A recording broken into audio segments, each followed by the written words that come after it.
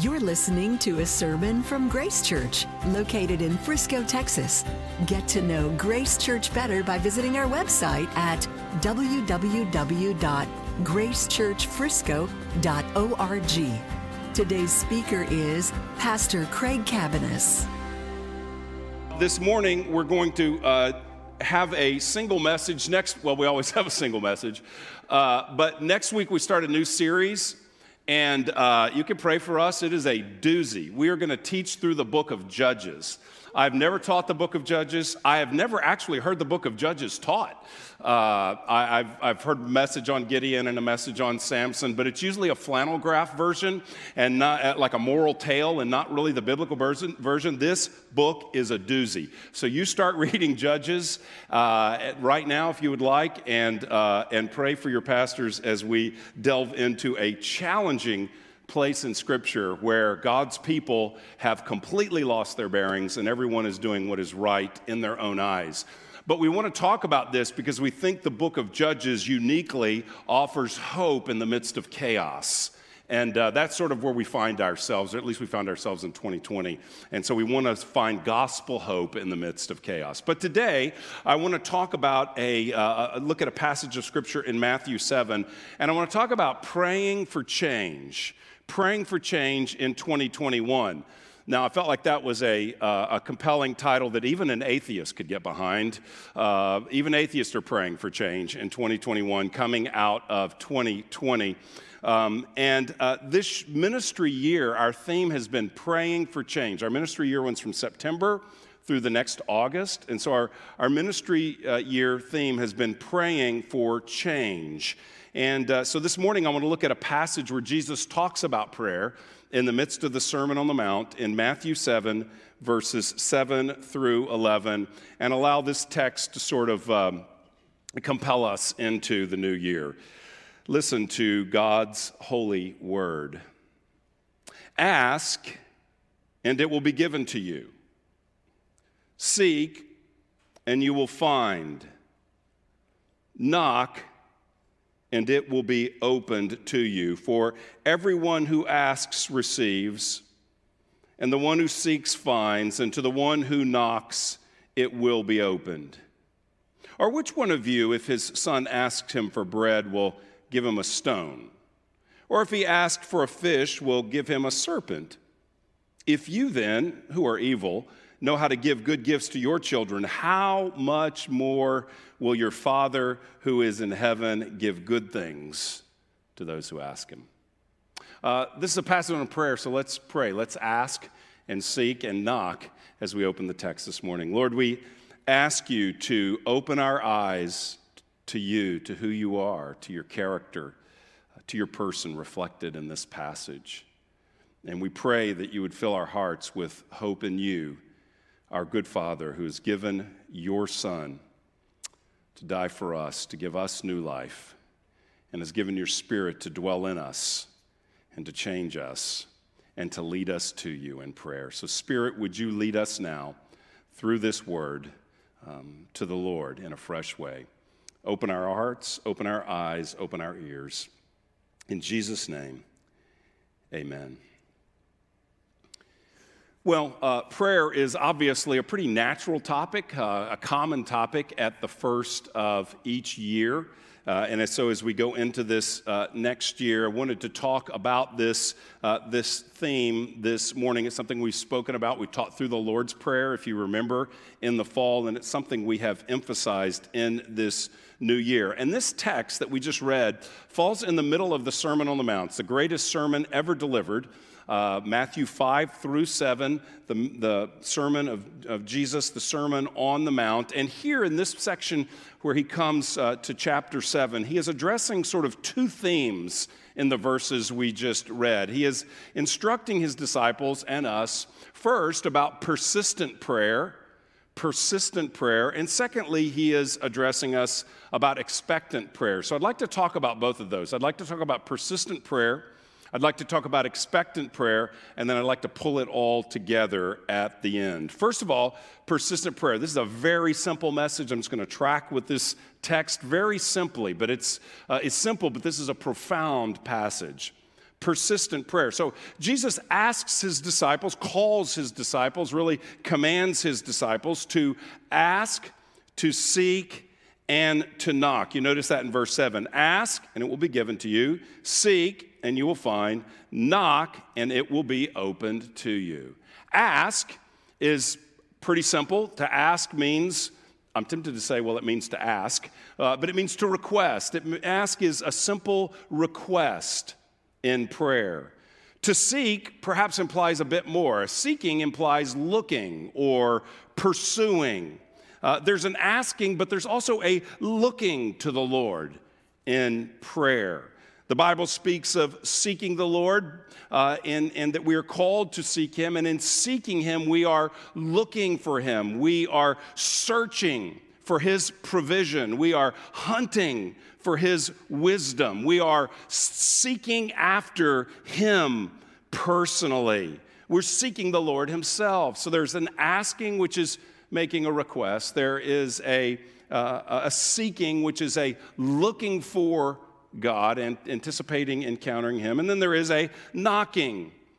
Now, to knock here in prayer, it's a metaphor. A knock is a picture of standing before a closed door. It is a knocking on a closed door to gain access. Maybe we've tried to open a door and cannot, so we are seeking God and we're asking God to open a door for us in some area.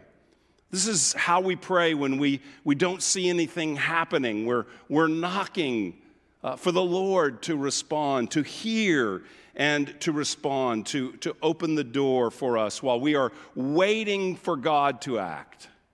We are knocking. Ask, seek, and knock. Now, while each of these have to do with prayer, there seems to be a progression to this. There's a progression from asking, from seeking, and from knocking. One author gave an illustration about what it means to ask, seek, and knock, about a toddler and the toddler's mom. Now, in the illustration, the mom doesn't represent God in this illustration. It's an illustration about asking and about seeking and about knocking, which is us, represented by the toddler. So at any rate, the author said it's sort of like this. If a toddler is sitting down playing and all of a sudden begins to call out, "Mom, Mom, I need you. Can you help me, please? Mom?" That's asking. Well, if there's no response, the toddler gets up and the toddler begins to walk around and search for Mom. "Mom, where are you? Mom, did you hear me? I need help." And begins to look around and try to pursue Mom. Where is Mom? And then comes knocking, because at the end of the hunt, after the toddler has searched the entire house, there's a door. It's the bathroom door, and it's locked. And the toddler goes and bangs on the door. "Mom, are you in there? Don't you hear me calling? Can you come out and help me?" It's a picture of prayer. It's asking, it's seeking, and it's knocking. It's also a tribute to all moms of toddlers who long for a moment alone during the day. Well, there's one more key grammatical feature of this ask, seek, knock sequence that would have been more obvious to the original readers than it is to us. The Greek verbs here used for ask, seek, and knock, it's commonly pointed out that they are verbs that indicate a continuous or continual action. So, what he's saying here is to ask and to continue to do that. Continue asking, to seek and to continue seeking, to knock and keep on knocking. That's what he's saying to us about prayer. Jesus is, in other words, advocating a consistency, not only a progression, perhaps, from ask and seek and knock, but also a persistence, a doggedness, a determination, a continuance. Now, why does he say this? Is God saying to us, like, show me how badly you really want it? You've got to want it. Is God some motivational speaker saying, show me how much you want it, and then I'll answer? Or does God have some kind of quota? Okay, keep asking, and after the 154th request, then I'll answer. Is there a prayer quota or something like that? Why does he say this?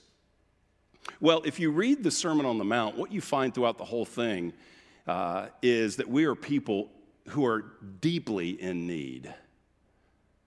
And God's call to continual prayer is a recognition of our need. We are called to persistent prayer because we live in persistent need.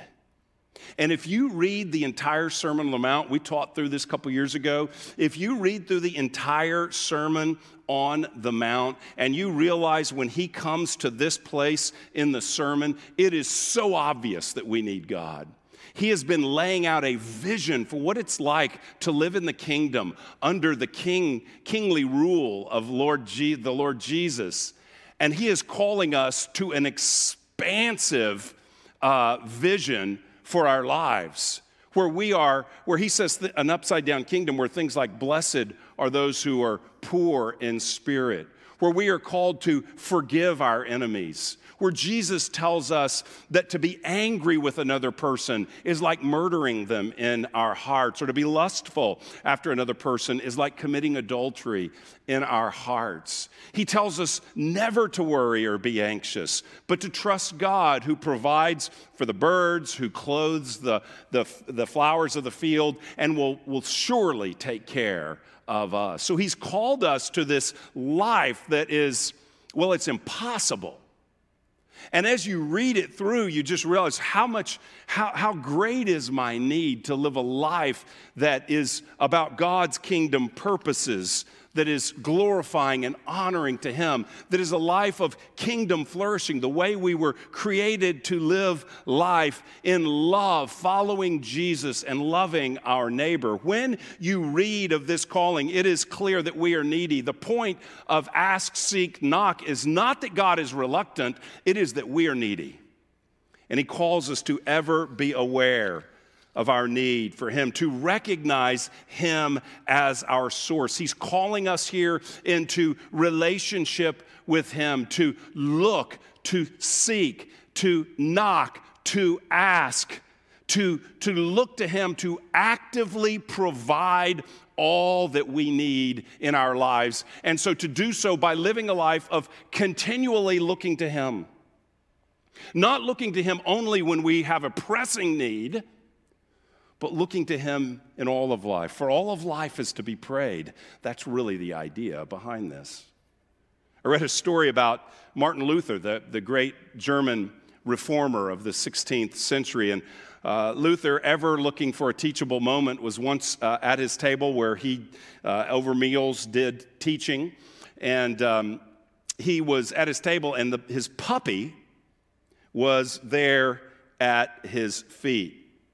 And the puppy was looking up for a morsel of food from Luther's table. And he looked down at the puppy, and the puppy is open-mouthed looking at him. And he described him as his eyes were watching, focused, motionless,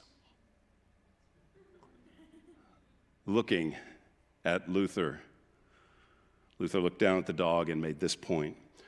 Oh, if only I could pray the way this dog watches the meat. All his thoughts are concentrated on the piece of meat.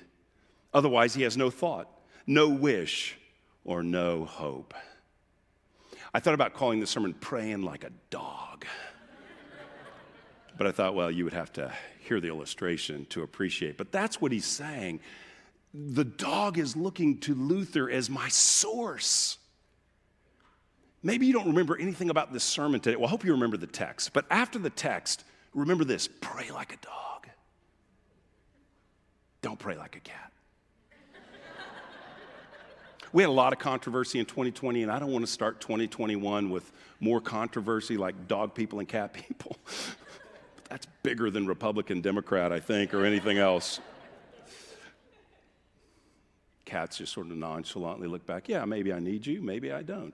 Dog is, pray like a dog looking to the Lord for all things. So he's talking here about asking, seeking, knocking. And in the context of the whole thing is laying out this incredible, glorious vision of life, the way it was intended to be lived, but is impossible to live on our own. We need the forgiveness of Christ where we have failed, and we need the indwelling power of the Spirit as God, having saved us, makes us more and more like his Son.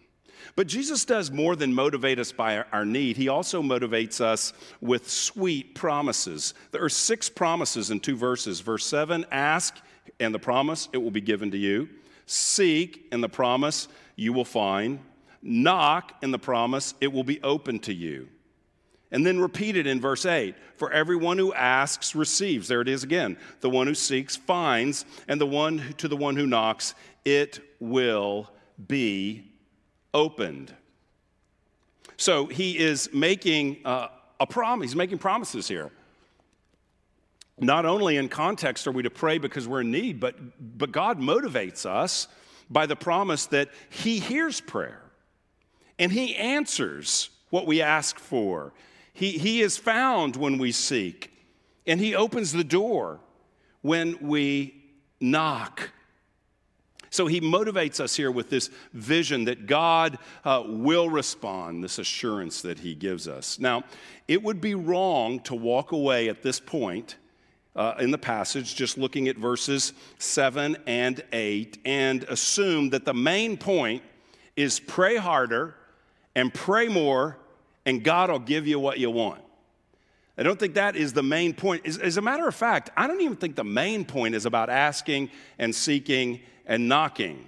I don't even think that's the main point. Jesus is not a prayer guru that's teaching some type of technique, the ask, seek, knock method. No, that's us, the modern church, that would take that and sell merch in the lobby with the ask, seek prayer method, and would try to market that or something. No, Jesus is not teaching a prayer technique. He is showing us the grace of God who will give good things to those who ask him. The focus is not, as we get into verses 9 through 11, the focus is not on how we pray. The focus is on the one to whom we pray. And that's where we transition. He starts with this process, this heart attitude of ask, seek, knock. We see our need. We hear these promises. But then he shares this illustration of a child asking his father for something. And we see that God calls us to expectant prayer. Expectant, not only to be persistent, but to be expectant. Verse 9. Or which one of you, if his son asks him for bread, will give him a stone? Or if he asks for a fish, will give him a serpent?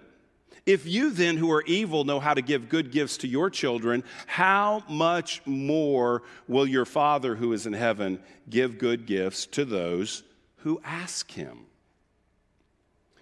Here, Jesus is revealing what is something we can be familiar with, but something that is astounding.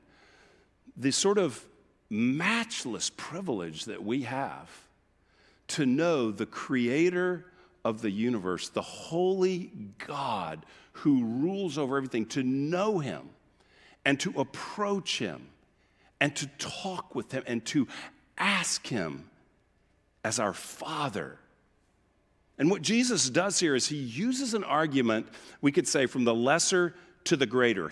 He contrasts earthly fathers with the perfect heavenly Father. And he uses this very natural illustration to say, how much more is your heavenly Father? How much greater is he than any earthly father that we could know? So he says, if you're an earthly father and your son asks you for bread, you wouldn't give him a stone. If your kid is hungry and he asks for something to eat, some bread, you wouldn't sort of trick him and give him a rock and say, chomp on this, kid, or something like that. You would never do that. If your kid has a legitimate need and hunger's a legitimate need, you would feed him.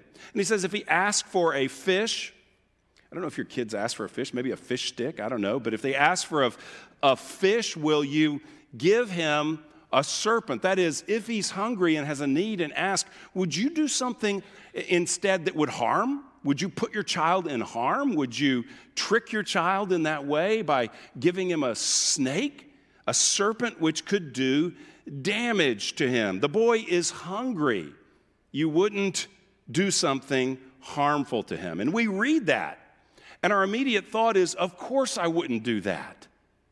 Of course I wouldn't do that. I'm a good dad. I'm a decent person. I'm a loving parent. Jesus says something different. He says, if you who are evil, Jesus says, no, you're evil. He's not saying that you would give your kid a snake to harm him. He's saying, based on the righteousness that is revealed in the Sermon on the Mount, based on the perfect righteousness of God compared to the flawless perfection of the holy God of the universe, the one who is blazing in his holiness, the one whose glory, the emanating light that comes from our perfect God would incinerate us were we to be exposed to him outside of the blood of Christ. This holy God who has never had an impure thought, an impure motive, an unrighteous word, a sinful deed, this holy God, compared to him, everyone is evil. Now, there's maybe a range of sin in our lives, but everybody, compared to the holiness of God, qualifies as evil. And when you read the Sermon on the Mount, you see that there is a perfection that is called for, which none of us match up to. So he says here, it almost reads as just matter of fact, if you who are evil know how to do this good thing. He's not saying you would harm your child. Yes, you love your child. Yes, you do good things for your children. Even if you're not a believer in Christ, you're created in the image of God. And even those who don't believe are stamped with the image of God and have this kind of heart of loving their children by common grace. So Jesus says, hey, look, it says something that's a bombshell in our culture, right? You're an evil person, but you wouldn't hurt the child you love. How much more would the perfect Father, this great gap between us and God, how much more would the perfect Father of indescribable love, the sinless God of absolute mercy, how much more will your Father in heaven give good gifts to those who ask? He's not like an earthly father, the best of which are sinful. He's something so much more. He's a heavenly Father. Jesus calls us to ask, to seek, to knock before our loving Father who always gives good gifts. That's what it says here. Your Father who is in heaven, how much more will he give good gifts to those who ask him? Now, this is admittedly a hard concept for some of us, and we always point this out when we talk about the fatherhood of God because it's so rooted in the ministry of Christ that he relates to God as Father. But it's a hard word for some of us to get around because perhaps you had a very difficult or have a very difficult relationship with your earthly father. So the analogy breaks down for you experientially. Maybe you have very little, maybe you don't have a poor relationship, maybe you have no relationship. And so it's hard to get your mind and heart, it's hard to connect emotionally with Jesus is giving a picture that's supposed to open our eyes, but I believe also supposed to warm our hearts. And maybe it doesn't have that effect on you. You know, I would want to say, I'm sorry if that is your situation, that you have had a difficulty with your father. But the point Jesus is making is he's making a radical contrast between a decent, good earthly father who does the right thing and is present. He's making a contrast between that father compared to the perfect, loving, heavenly Father.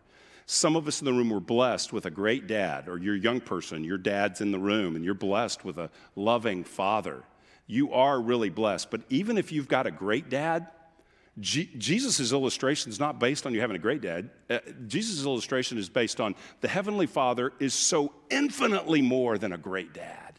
That's the point. No one is penalized from experiencing this truth based on the circumstances of their life, because no matter who your dad is, he doesn't compare to God the Father. He may reflect God the Father in ways, but he's not equal or even close to the perfection of God the Father. That's why he says, how much more? You see, God the Father demonstrates his how much more love in giving the greatest gift of giving his Son, Jesus. You know how loving this Father is, who does what is beyond any father? He sacrifices his own Son for his enemies. He gives up his Son for those who have sinned against him. He gives up his Son for those who have rebelled and charged his throne. That's you and me. We have resisted his law. We have betrayed our Creator.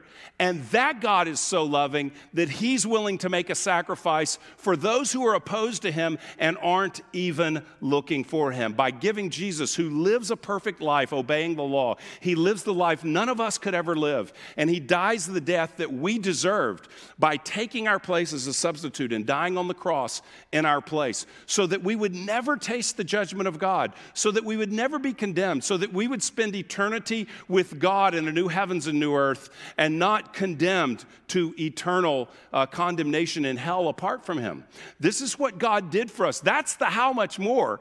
It's not that your dad gave you this piece of bread and God gave you a banquet with meat and bread and a dessert to add on to it. No, it's not that kind of comparison. It's how much more God gave the unbelievable gift of his own Son. That's how much he loves us. And here's the deal. God gave Jesus for us while none of us were asking, none of us were seeking, and none of us were knocking. Romans 3 says no one does good. No one even seeks God on their own. You weren't even asking and seeking, and God answered your greatest need. That's his how much more love. So if he has done that, will he not take care of all the other things? That's what Romans 8 says, is that if he has given his Son to meet our greatest need, will he not, along with him, graciously give us all things? God is, his love is so far beyond. How much more? There's another group of us for whom a passage like this is hard. Maybe you don't struggle with the image of asking a father, an earthly father. For others of us, this may be hard to grasp not because of that father image, but because you have persistently prayed. You've done this. You've asked, you've sought, you've knocked, you've done it for years. Some of you have done it for decades, and you haven't seen an answer to your prayer. And you read that passage, and it's hard. You believe in the Word of God. You believe it's true. You believe it's the authoritative, inerrant Word of God. But you say, that doesn't square with my experience because I've asked for decades and God hasn't answered. Or maybe he answered and it wasn't what you hoped for. You've wanted to be married and that request has gone unanswered. You've sought God for a child. You've knocked, asking him for the good gift of a child, and he hasn't answered in the way you have asked. You've prayed for your spouse to become a Christian, and she or he has not come to Christ. Or you've prayed for someone else you love, your child, to become a believer, or your parent, your aging parent maybe. Time is critical, and you've prayed and you have not seen God answer. You've prayed for healing for yourself or for someone you loved and haven't seen an answer. You've prayed to overcome a life-dominating sin pattern in your life, and you still struggle. Maybe you've asked God, just take away the temptation altogether, and you still find, though, that there's periods where it's good, that temptation comes back. You've prayed for the job that really fits who God's made you to be. You've prayed for a financial turnaround, and it just hasn't happened. I can't begin to answer the why questions when you've made sincere requests for good things. I can only reiterate the promise of the passage, that he's our Father, that he gives good gifts to those who ask, And the reality is sometimes he gives good gifts that don't immediately appear to be gifts. And sometimes he gives good gifts that don't immediately appear to be good. But his purpose is greater than the thing we asked for. His purpose is often that we would know him as Father, that we would experience him as Father, that we would know him in a new way, that we would be aware of our need in a new way, that we would encounter him in a deeper way. Sometimes that's what he's doing. He does not promise me that he will give me exactly what I asked for, nor, if you'll notice the passage, does he commit to a time frame that we put upon him. Oftentimes, God, I need this by Friday. Can I get I'm a prime member of this kingdom. Can I get the 2-day delivery from you on this one, God? But he always gives what I need most. You know, I don't want to read too much into the illustration, but I don't know about your kids. It's been a while for my kids, but I've got grandkids now. So my grandkids, when it's time to eat, don't always make the request of what's best.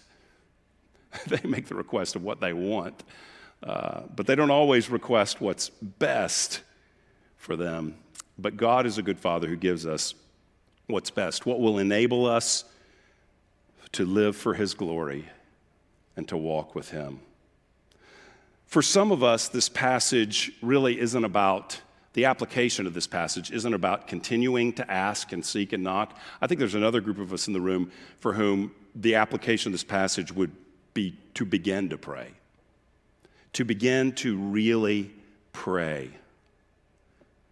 You know, one of the easiest things to do would be come to a New Year's, message and beat everybody down about how bad they are at prayer. We all can feel, most of us can feel convicted about that.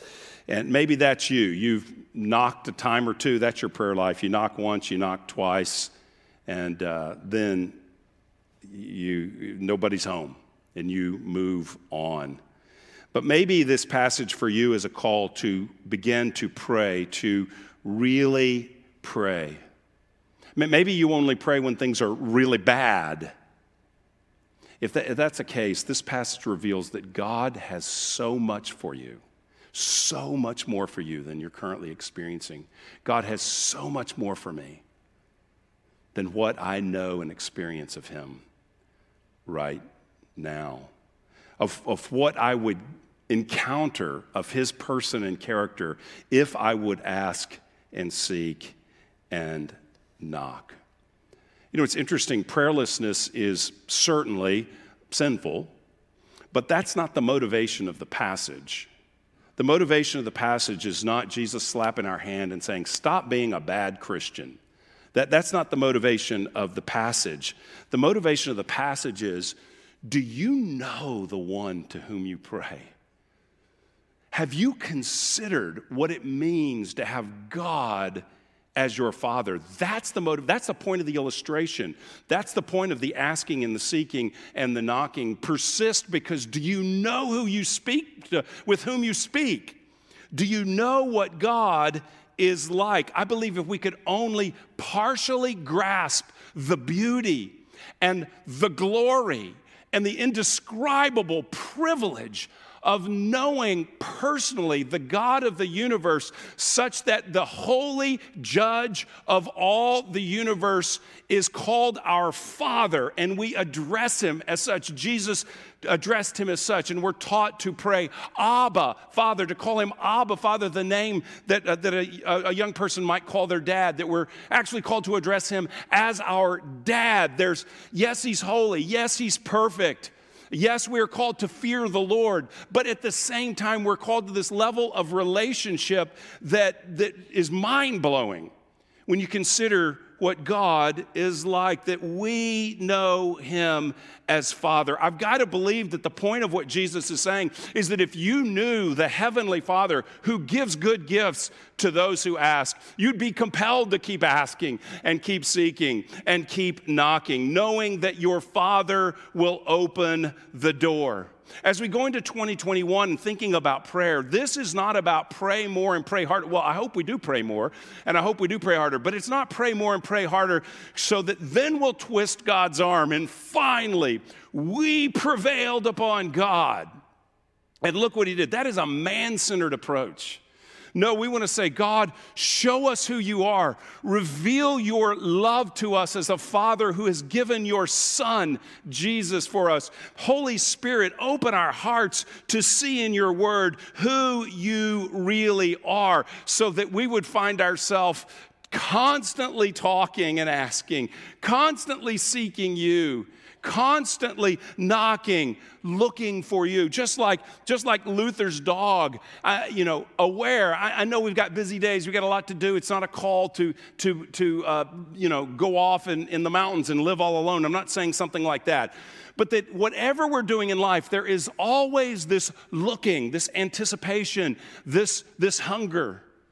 Let's be like Luther's puppy. What happens is we sort of look up and Luther doesn't give us a piece of meat, and so we start wandering around trying to eat out of a trash can somewhere, going over to the neighbor's house and seeing if somebody else provides something for us because we didn't get what we wanted right away when we looked at our master at the table.